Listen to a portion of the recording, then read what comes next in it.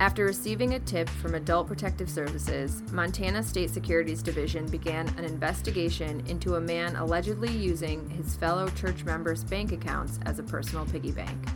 The tip they received was right. When all was said and done, over $2 million was unaccounted for. Thankfully, the Montana State Securities Division was there to help. Welcome to Real Life Regulators, NASA's first podcast aimed at educating investors using real cases. My name is Liz Mullen, and I am an attorney with the State of Connecticut Securities Division. Today's episode is hosted by Nick Vondru from Alabama and Tina Kotslas from Pennsylvania. Joining them to discuss the case is County Attorney with Custer County, Montana, Wyatt Glade, and Brett Olin, an attorney who was with the Montana Securities Division at the time the case occurred. They are here to talk about what happened, what went wrong, and what you can do in the future to best protect yourself.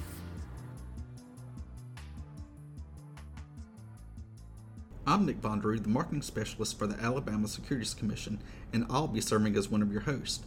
And today my co-host is Tina Kotslas, Director of Investor Education for the Pennsylvania Department of Banking and Securities. The subject of this case is Mr. Richard Brandt. Can either one of you tell us a little bit about what kind of person Mr. Brandt was? Mr. Brandt was... At the time of the events unfolding in this thing, I would say in his 50s, I'm just guessing. He was a well thought of member of our community, very well known in his church, did a lot of favors for people, I guess I'd say. He's kind of one of those guys that if you knew him and you went to his church, you'd think he's a pretty solid guy. He was well dressed, well educated, well spoken, at least on the outside. Seemed like a good guy. So was he a hometown guy? I think he'd been in Miles City for a significant period of time. I'm not sure whether he grew up here. He's older than I am, so I don't know how long he had been here, but he certainly wasn't what I would consider a transplant. I'll tell you that in my job, I see a lot of repeat customers, so to speak. And I had never even heard of Mr. Brandt until this happened. So, I don't know if that answers your question or not. He was pretty well thought of, and he's the last guy that you would have thought would have ended up being the target of something like this. What was his day job?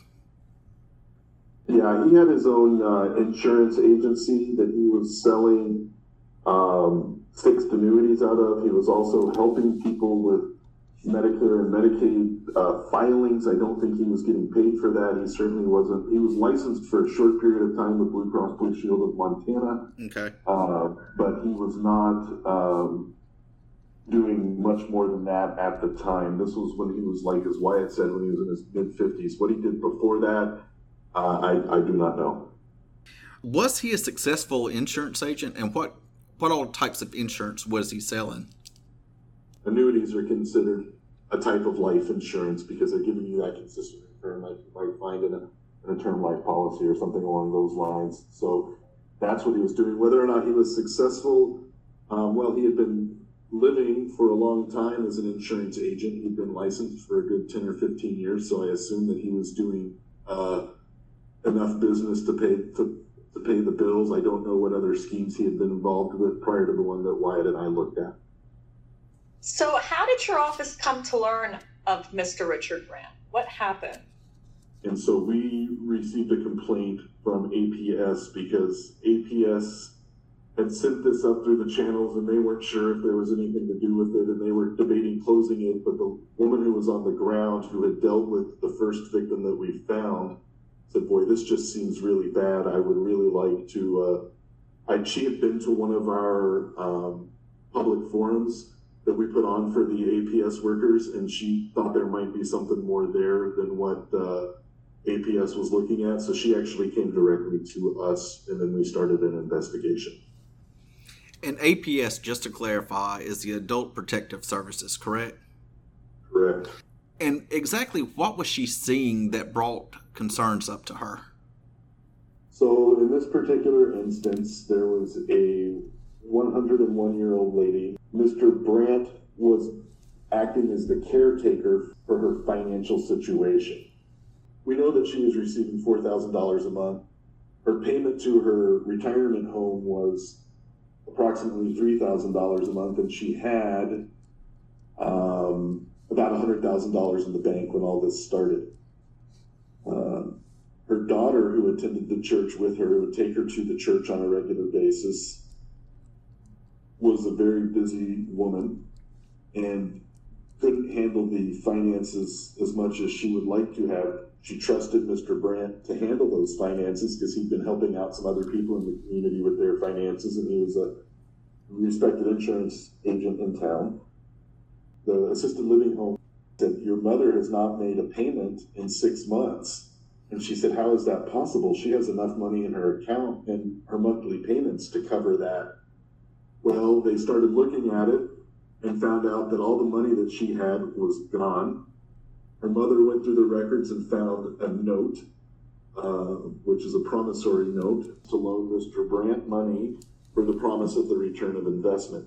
We'll talk later about what that investment was, but in regards specifically to your question of how we became aware of it, essentially she was about to be kicked out of her home and her daughter didn't understand why, and she went directly to APS and says, "I think my mother has been fleeced by this man."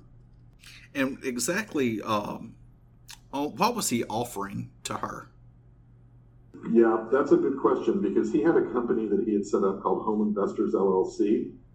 And so when he needed money, because he had access to all of her bank accounts, and whenever that company would need money, he would use it like a piggy bank until the point of, and maybe Wyatt can remember, I'm trying to remember, I mean, there must have been 10 payments that went directly to Home Investors LLC, some with promissory notes, most without, where he was just utilizing her bank account to finance that company.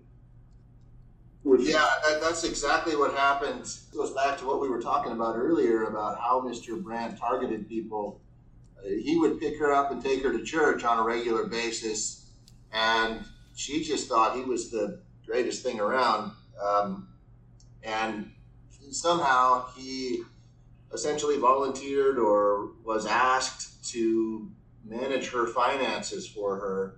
I'm not certain he even had a valid power of attorney to do so, but he was doing it. And one of the kind of shocking things about her daughter was a psychologist, and she's a very well-educated, sharp lady, and she even trusted Mr. Brandt. So he moves himself into this position of trust by providing these services, taking her to church, paying her bills for her, and the daughter, through Alita Geist, starts getting notifications from the living facility that her payments weren't being made and she was delinquent, and because her mother was set up. She had the income that Brett mentioned, and I believe she had a husband who had died in the military, so she was getting a pretty decent income from that. There's no reason that she should not have had any money.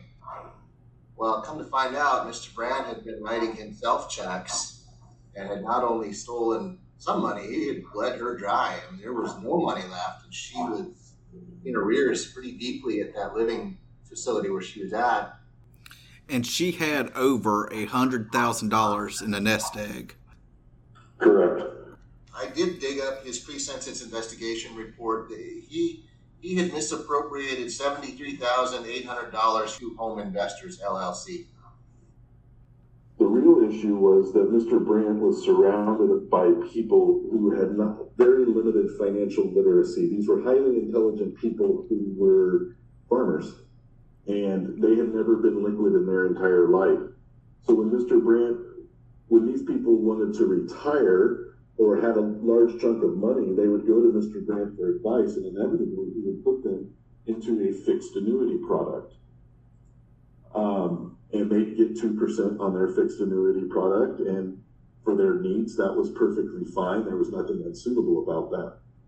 The problem occurred about a year and a half after he got all these people into fixed annuity products, that he started encouraging them to get a higher return on their investment. When you surrender your fixed annuity early, you pay what's called a surrender penalty. So all of these people ended up paying cumulatively about $150,000 to $170,000 on surrender penalties on annuities that they bought for Mr. Brandt and were encouraged to liquidate less than 2 years later to put into his business, Home Investors LLC. So they were burnt, and he, by the way, received a commission up front whenever he sold those. Typically on a fixed annuity product, you're receiving 5 to 7%, sometimes a little more. I don't think ever less. Sometimes a little more than that. So he had originally received a commission for putting these people into a fixed annuity, and then a year and a half later said, you know what? You guys don't want to be in that product. You need to get something that has a higher rate of return. And you mentioned the term they had never been liquid before. For our listeners out there, can you just explain a little bit of what being liquid actually means? You bet. And so when we talk about liquidity, we talk about it's not really a cost to equity ratio. It's more of what's your cash flow like. And so most of these farmers had spent their entire life pouring every dime they ever made right back into the farm. You know, you need a new combine, you need a new fence, you need, to buy seed. You have to do all these certain things to keep the farm going. They were not savvy with cash because everything that they had went directly back into the farm. They'd never had cash before. They got, all of a sudden though, when they wanted to retire, and some of these people were retiring at age 80, 75, 80, 85, as we all know, farmers like to work until they can't anymore, quite candidly. So they would sell the family farm either to their neighbor, to an out-of-state corporation, to whomever they sold it to, and all of a sudden they had, I think in one case in particular I'm thinking of, they received $800,000. Well, they didn't know what to do with $800,000 because they simply never had cash before. How did Mr. Brandt work to gain their trust? What exactly did he do to earn the trust of these hardworking people? The men's group at church was a large source. They would go Mr. Brandt and his wife would go every Sunday to church, and they'd bring food for the potluck that they had after the service every Sunday. They would sometimes bring, he would sometimes bring the Bible whenever they started talking about money. He would definitely go to people's homes. He wasn't cold calling people by any stretch of the imagination. As you can imagine, if you have a group of 50 people, as Wyatt said earlier about the size of the church, if you have a group of 50 people, you're not going to have a lot of financial specialists in that. It doesn't matter where your group of 50 people is coming from unless you're right down on Wall Street, I guess. So he was considered a voice of financial reason throughout the church and the community. It's important to note not all of his members came from that community, but certainly a large percentage of them did. When he discovered that his clients were having annuities that were offering a return of 2%, it's from our understanding that he was talking to those clients and having them take the money that was invested in those annuities and investing it with him. And what was he offering in return for doing so? He kind of promised them the moon. And I don't think he targeted just people who had annuities. I mean, there were some who definitely did have annuities. But he kind of targeted about anybody that he could target, so to speak. And he also used his contacts with people through his Medicare, Medicaid, insurance service. They basically knew when they had a lump sum of money sitting somewhere. And then he would approach them and offer them a deal where they would invest in this Home Investors LLC, this house flipping business. He would promise them 15% on their money for the term of the contract. So, that sounds pretty good compared to what you were getting out of an annuity at that time.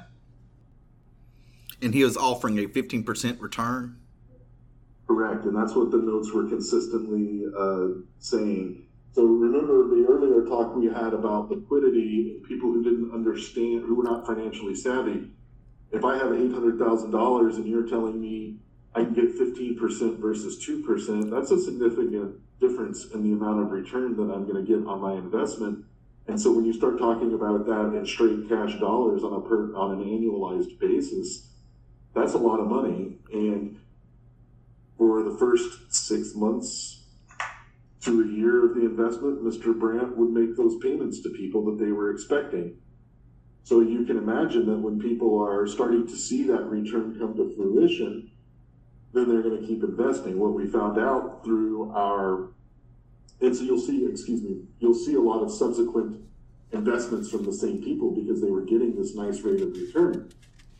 Originally, when payments couldn't be made, he would start getting money from other investors, and quite often those other investors' money would be put in, and within the same day that money would go directly back out to previous investors.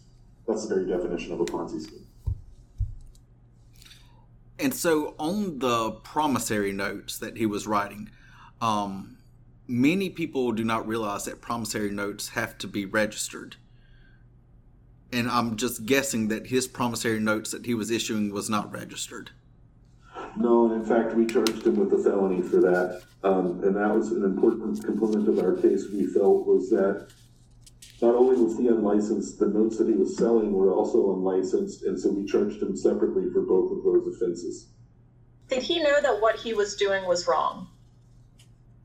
Yeah, that's a great question. And I think Judge Hayworth, in the sentencing part of the case, was very clear that he didn't know what he was doing was wrong. He may not have known at the time that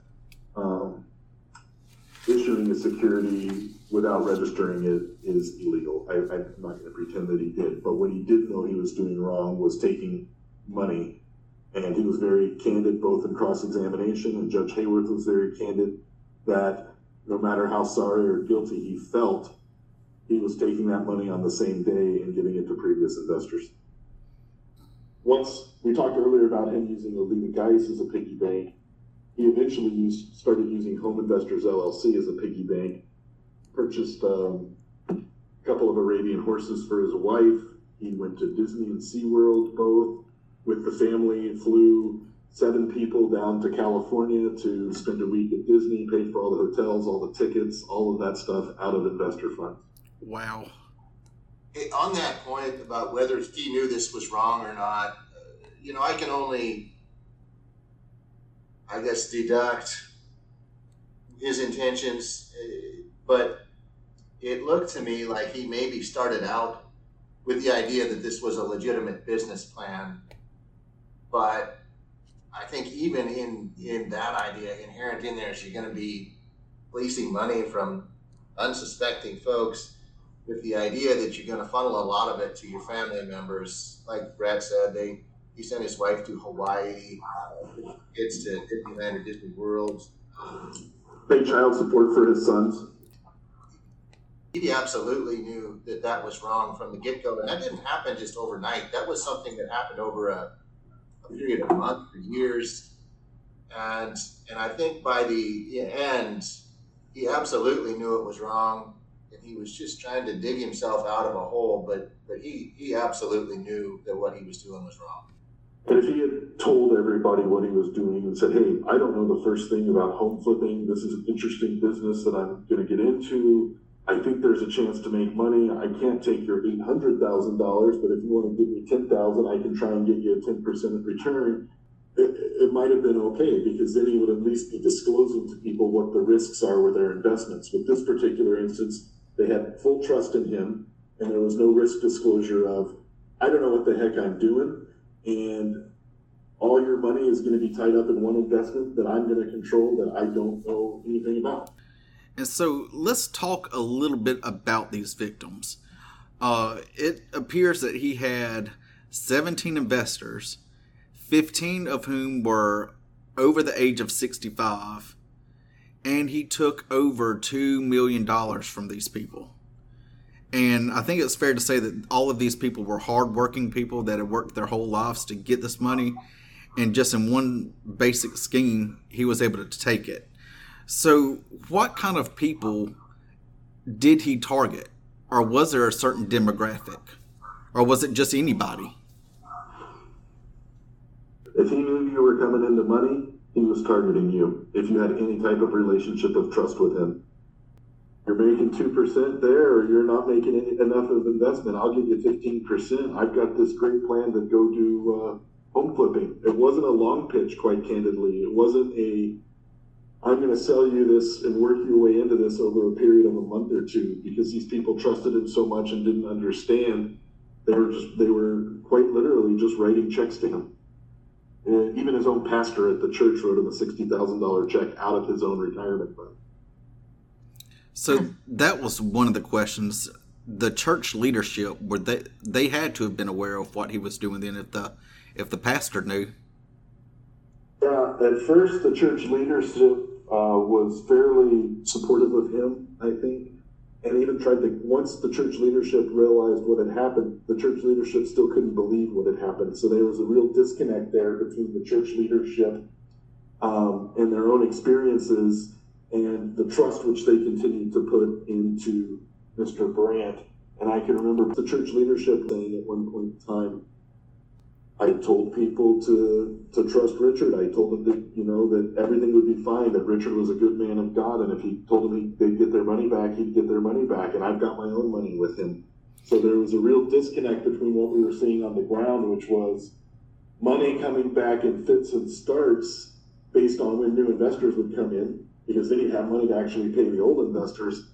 And so that dichotomy really played out in a heart-rending fashion with the church, to the point where the church eventually, I think, split up a little bit, and there became the pro-Brandt and anti-Brandt components of the church, because some people eventually got so frustrated, and when all the case came to light, you can imagine that a lot of people, especially when the church leadership had taken such an active role in supporting Mr. Brandt, I don't want to say sponsoring him, but certainly supporting him, that people had lost faith in the leadership of the church. But this is a classic case of two of the biggest threats that investors face, and when you have affinity fraud and a Ponzi scheme coming together. And for our listeners out there, affinity fraud is when somebody can infiltrate a group, whether it's a religious group, social group, any kind of group, and gain the trust of the leader. And if they can gain the trust of the leader, the followers will be like the sheep, and they will go wherever the leader tells them to. And with the Ponzi scheme, just taking the older investors' money and paying the newer investors. So he was able to execute these two schemes flawlessly, it almost sounds like. Nick, you're exactly right. And affinity fraud is a fraud that often makes NASA's top 10 list of frauds each year, because it is the fraud that says, I am like you, so you can trust me. Right. We have something in common. And they use that as a way to infiltrate and influence people. And just to be clear, affinity fraud strikes more than just churches. And I know it's easy to think about it, and you made it really clear, any type of social group. In my time in Montana, I prosecuted affinity fraud regarding a lesbian a group of people in a very conservative area, a business community, of very well-to-do business persons, both men and women that were very high up and highly respected throughout a community. Affinity fraud certainly within churches, within sporting teams, so it definitely can stretch much further than what we would typically think of as a social group that gets together on Sundays. Well, when did the victims start asking questions? We got the bank records and we saw all the money that came in. We actually reached out to the victims. None of the victims had come to us until we reached out to them. And once we started reaching out to the victims, the reality of what was going on became apparent to them, because they realized they were the only ones. And when we talk about fraud, we always talk about embarrassment as well, especially in the older community of people who built our nation. And right. All of a sudden they can't manage $500,000 and they're too embarrassed to tell their kids, or they're too embarrassed to go to the authorities like Mr. Glade, or they're too embarrassed to call the police. And that's what was going on. Nobody was complaining to anybody because they were quite candidly embarrassed about what had occurred. They weren't even talking to each other. Like, have you gotten your payment? Or have you gotten your payment? Yeah. And money would come in sporadically, enough to keep people quiet. Was Mr. Brandt cooperative during the investigation? Was he shocked that he was being investigated? Mr. Brandt didn't know that he was under investigation until we filed charges. Wow. Because we had enough from all of our victims. And this is always a difficult thing for a prosecutor, as you can imagine, when you have somebody that's under investigation, is do you go to him and let him try to come clean? Do you prosecute it without his knowledge in these white-collar type cases? And so we made an investigative decision. He became aware that we were investigating him 3 months prior to us filing charges, and he was cooperative in that regard. Was he shocked? He was shocked, and he did express at one point in time some remorse. He reiterated that remorse at a sentencing hearing, but the judge didn't want to have any part of it. To clarify, the investigation happened some months before the trial. And at trial, I know we took a break, and his attorney had a conversation with him about whether he ought to take the stand or not, like they always do, and advised him of the risks of doing so. And Mr. Brandt made the choice to take the stand. I think that he thought that he was going to be able to explain to everybody this was just a bad business investment that went wrong, and he didn't do anything intentionally wrong to anyone. And we were ready for him.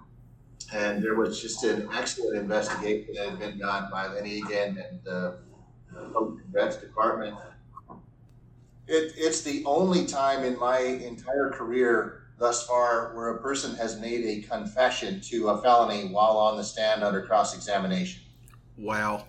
He just gave it up. I used it to pay those other investors, and I couldn't believe that he did that. Wow. So we did full-on confession to the Ponzi scheme angle, and so yeah, I don't think taking the stand worked out very well for him. So ultimately, he was found guilty. What was he found guilty of, and what was his sentencing? Mr. Brandt, please stand for the verdict. So he was convicted of 6 counts. To the crime of exploitation of an older person, guilty. To the crime of theft by embezzlement, guilty. To the crime of failure to register as a securities salesperson, guilty. To the crime of failure to register a security, guilty. To the crime of fraudulent practices, guilty. To the crime of operating a pyramid promotional scheme, guilty.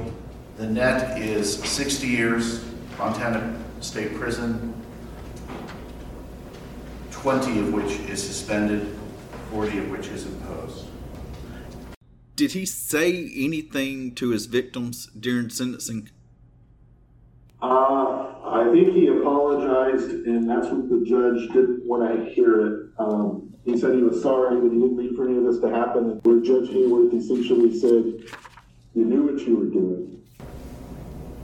The crimes here, they did take planning and manipulation and juggling different people.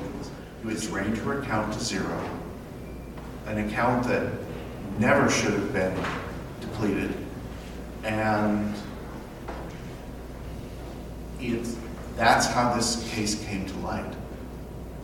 Not because you recognized that it needed to end, but because it was ended for you.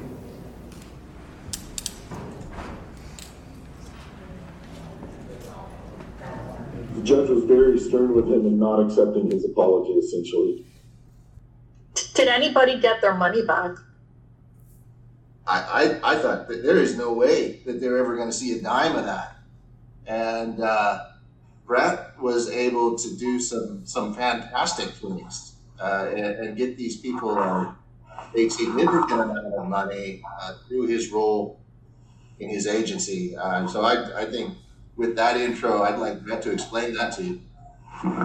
You bet. And so there were essentially 4 components of getting the money back. And one of the things we haven't talked about is the Ponzi scheme element on the people that are getting their money back during the life of the scheme.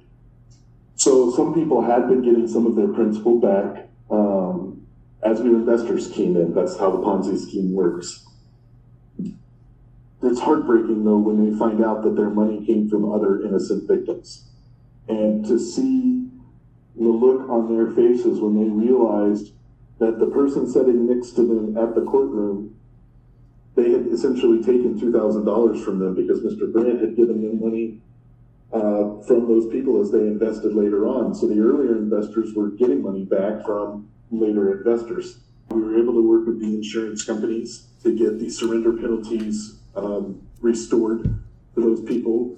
And that was done through the National Association of Insurance Commissioners. So when Mr. Brandt had 8 people liquidate their annuities within a year of purchasing them, and the insurance companies didn't look and say, why are all these people suddenly liquidating their annuities after 1 year? We were able to get them to waive those surrender penalties and actually credit their accounts. So that was nice. And then the other component that Wyatt's talking about is this Montana Securities Restitution Fund. We set this up in 2011. It was unfunded at the time, although we were able to fund it through various consent orders with registered entities that would contribute money to it. And Montana's it was not the first in the nation. The first in the nations was Indiana. Montana mirrored it similar to Indiana, except for we raised what people could get back, the amount of money they could get back, and then we also included a component that if you're an elder person, you could get twice as much back. We also ran a source of funding from registration fees to that restitution fund so that people were able to get back as much as $50,000 individually. Those components together, along with a couple of other components, we were able to get people back 56 cents on the dollar, which is, as you can imagine, unheard of, quite honestly. You don't see that in federal cases, certainly. I mean, the Bernie Madoff restitution is still dragging on, and people are still trying to figure out how to get that money back. Now, obviously, we're talking about billions there, not the millions that we were talking about. But whenever there's no money and no funds out there, to be able to get any money back is quite a gift. And it really helped people's lives because most of these people had lost, not most, but a lot of these people had lost everything. They had to downsize their assisted living facilities from a 2-bedroom to a 1-bedroom. They had to start working again. They lost the ability. I'll never forget one of the victims on the stand who had lost $180,000. We asked him, how has this affected him? And he says, well, I used to go out for a steak dinner every Sunday, and now I can't afford to do that. You know, just things like that. So the amount of victims, what really affected this case as much as anything, I think, for the judge's perspective in regards to sentencing, was the particular victims were just incredible human beings. By any stretch of the imagination, these were the salt of the earth. These were the hard workers. These were the people that we want to exalt as a nation and say, this is what makes America great. These were people who worked their entire lives. All of them put their trust in one man, and they all got burned to the point where their retirement was essentially shot. Mr. Olin, were there any particular moments or maybe things that the victims told you that you carried with you and motivated you even more? When you look back on the case, are there lines that people have said that just keep echoing in your mind when you think about it? A woman who had only invested $30,000, so not all of these were large-scale investments. And she had lost her homes in California because she had been renting out to meth dealers. She moved to Montana to get away from California to be safe. And the first person she meets is Richard Brandt. And, you know, we asked her in our interview with her before the trial, I'll just remember sitting there and we asked her, well, what did you get for your $30,000? And she's like, well, he took me to church a couple of times. Oh, and he washed my car once. Gosh. And that's what you got for $30,000. You know, there's a lot of things that are burned in my brain from this trial and from this sentencing. I remember one of those guys that when you look at him like, that guy's smart, he worked hard all his life, he's loaded, he is set up, and it's just gone. And I don't, Brett, you may have to weigh in on this, but I don't think he ever had the courage to tell his kids about what happened. That's exactly right. He never did tell his kids, but they didn't get the inheritance that they were anticipating, that's for sure. I think the worst one, he broke down in tears because now his mom had to support him because Brand had stolen his money. And, continuing to work with him through the sentencing and trying to explain to him his disability, why things are happening in the court system. It's heart-wrenching. Mr. Glade, you're the county attorney, so you deal with cases that are very varied and different. What did you learn from this one and working with Montana? I think the big takeaway from this is that this crime involved victimization of a type that we don't see often in the run-of-the-mill prosecution business. These people were devastated. They lost their life savings. They lost what they were going to pass on to their kids. And many of them wouldn't even come forward or approach law enforcement about it because I think they felt guilty. They didn't think there was any help to be given. And it's just the amount of victimization and criminal activity that happened in our community in a place you wouldn't expect it. In a small church in Miles City, Montana, to have a $2 million property crime just blows me away. I just still, that's shocking. And I think there's probably more of it happening than a person knows. And that's the challenge, is how do we do better at detecting these crimes, prosecuting these crimes, and availing people who are victims of the resources. Well, this is the perfect place to talk about how this could have been prevented. If someone offers me a 15% guaranteed return on my investment, while this sounds good, it is a huge red flag because it's too good to be true. Were there any other red flags that these investors should have recognized? For those of us that are in the securities business or the regulatory business, it's easy for us to spot them because we see them all the time and we go to conferences and we attend meetings where they point them out. For the everyday investor, that may not be as clear. One of the things you talked about was 15%. That's anything, that's not blue chip over 5%. You're talking, you need to really start looking at this. Some blue chips certainly offer, higher rates of return on them through dividends and things like that. But that's not what we're talking about here. We're talking about a private company issuing a note that's promising you 15%. That's unheard of and likely almost guaranteed to be a fraud. One of the other things that I mentioned earlier was risk disclosures that should have been a red flag. There were no financials produced about this company. People could have asked about the financials, and people later on did start asking about financials, but they were never produced. One of those things that you want to look at before is you want to look at the business plan. You want to look at what the risks are. You want to look at what the models are. None of that was ever produced for the people prior to investment or even after they invested, but certainly prior to investment. And that's one thing I would encourage all the listeners today to start looking at is when somebody's offering you something, whatever it is, make sure you're asking those questions about risk disclosure and everything else. One of the things that if you're an annuity, no annuity salesperson in his or her right mind would ever tell you to liquidate after a year to buy into his own company, because you don't liquidate an annuity after a year. It's a long-term 7-year investment, 8-year investment typically. Fixed annuity, sometimes 10 years or longer. So you don't, to have somebody say you need to buy this and then 1 year later say you don't need to buy, you need to get out of this after he had just sold it to you or she had just sold it to you is highly problematic and certainly should start the alarm bells buzzing. This case started because of one man's greed and uncertainty about his future. He made a determination that he knew better than all of the markets and what all of the returns were. So he started going to people that trusted him, trust that he had built through his church and through the relationships, and getting people to invest money in his home flipping company.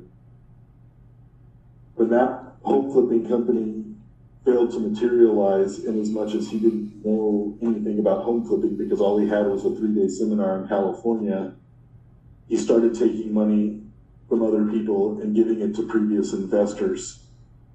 He utilized the trust that they had, the trust that they continued to have in them whenever he would make payments to previous investors to help get new investors. The scheme perpetuated itself by that constant flow of trust, that constant flow of money back into the program from new investors. And if he had never found a new investor, the case would have been stopped immediately. He kept finding new investors. There was always new investors. And it's really interesting to note that over time, the new investors' amount that they were contributing became smaller and smaller. So he started out with an $800,000, a $500,000 investor. Then he had a $200,000 investor and a couple more. And then eventually the investments were $25,000 and $30,000, which was just enough to get a couple of payments out the door so that people wouldn't go to the police, they wouldn't go to the county attorney, or they wouldn't go to the state. One of the touching victim moments, and Brett may have explained this already, is that, you mentioned earlier, did these investors talk to one another? Well, I think the answer is largely no, because some of these investors learned for the first time during trial that the money that they had received as payments came from other people who had been victimized. Mm-hmm. And that re-victimized those people to learn that, I suppose they were sitting there thinking, well, at least I got a little bit back out of this guy. And then to find out that it came from someone who had been fleeced of his nest egg, I think that made them feel terrible. Just one of those things that happens in trial sometimes. The other really cool thing about this trial was the cooperative approach between the state auditor's office and my office. I think I mentioned that I wasn't a part of this case until probably a month before trial. And we kind of got to know each other as we tried this case. And it worked out to be really cool. We're friends to this day, but I think the approach worked very well, at least for Montana. Maybe it'll work for other states where we were able to use local resources for local issues like jury selection and factual issues like dealing with the witnesses that we knew locally here, and the more technical financial questions were easily resolved by the people with the knowledge. And I thought that approach worked great. We're actually trying to emulate that approach on a statewide basis here in Montana. But, one thing I learned about Brett as we're sitting there through trial is that he and I are both fans of what you call off the beaten path country music. So we're sitting there, and I wrote a little note, and I said, hey, do you know who James McMurtry is? And he's like, oh, yeah, he's one of my favorites. And I was like, holy cow, I didn't know anybody else even knew he existed. But, not to say anything bad about James McMurtry, but he sings this song, Simple Things, I think, or Childish Things. I put away Childish Things, it's called, and there's this great line in that song about the wolves howl all night long. And we kind of built a theme out of that with Mr. Brad, because he's kind of like the wolf. He's like the old wolf in the cartoon, dressed up in a sheep suit and went out there and just took advantage of these poor innocent folks. And that's what he was. He's not a very sinister guy physically, but very much a wolf in sheep's clothing. He disguised himself as a harmless, friendly guy who was there to help these people, and he just fleeced them dry. How could someone check the background of a person making the investment offer to ensure that they are legit? Go to nasa.org. That is NASAA.org. Click Contact Us and then click NASA Member to then choose your jurisdiction's regulator. Being an informed investor means having a plan and understanding each of your investments. Whether you're new to investing or already investing, NASA and its members provide a variety of online investor education resources for investors of all ages. Go to nasa.org for more information on how to be a wise and safe investor. Well, thank you both for joining us and for the work that you do to protect the investors. We would also like to give a big shout out to our producer, Chris Cartelli. He is from the Securities and Business Investment Division of the Connecticut Department of Banking. That is it for today, and from Montgomery, Alabama, I'm Nick Vonderoo. And from Harrisburg, Pennsylvania, I'm Tina Kotzeles. If you would like to hear future episodes, please hit the subscribe button.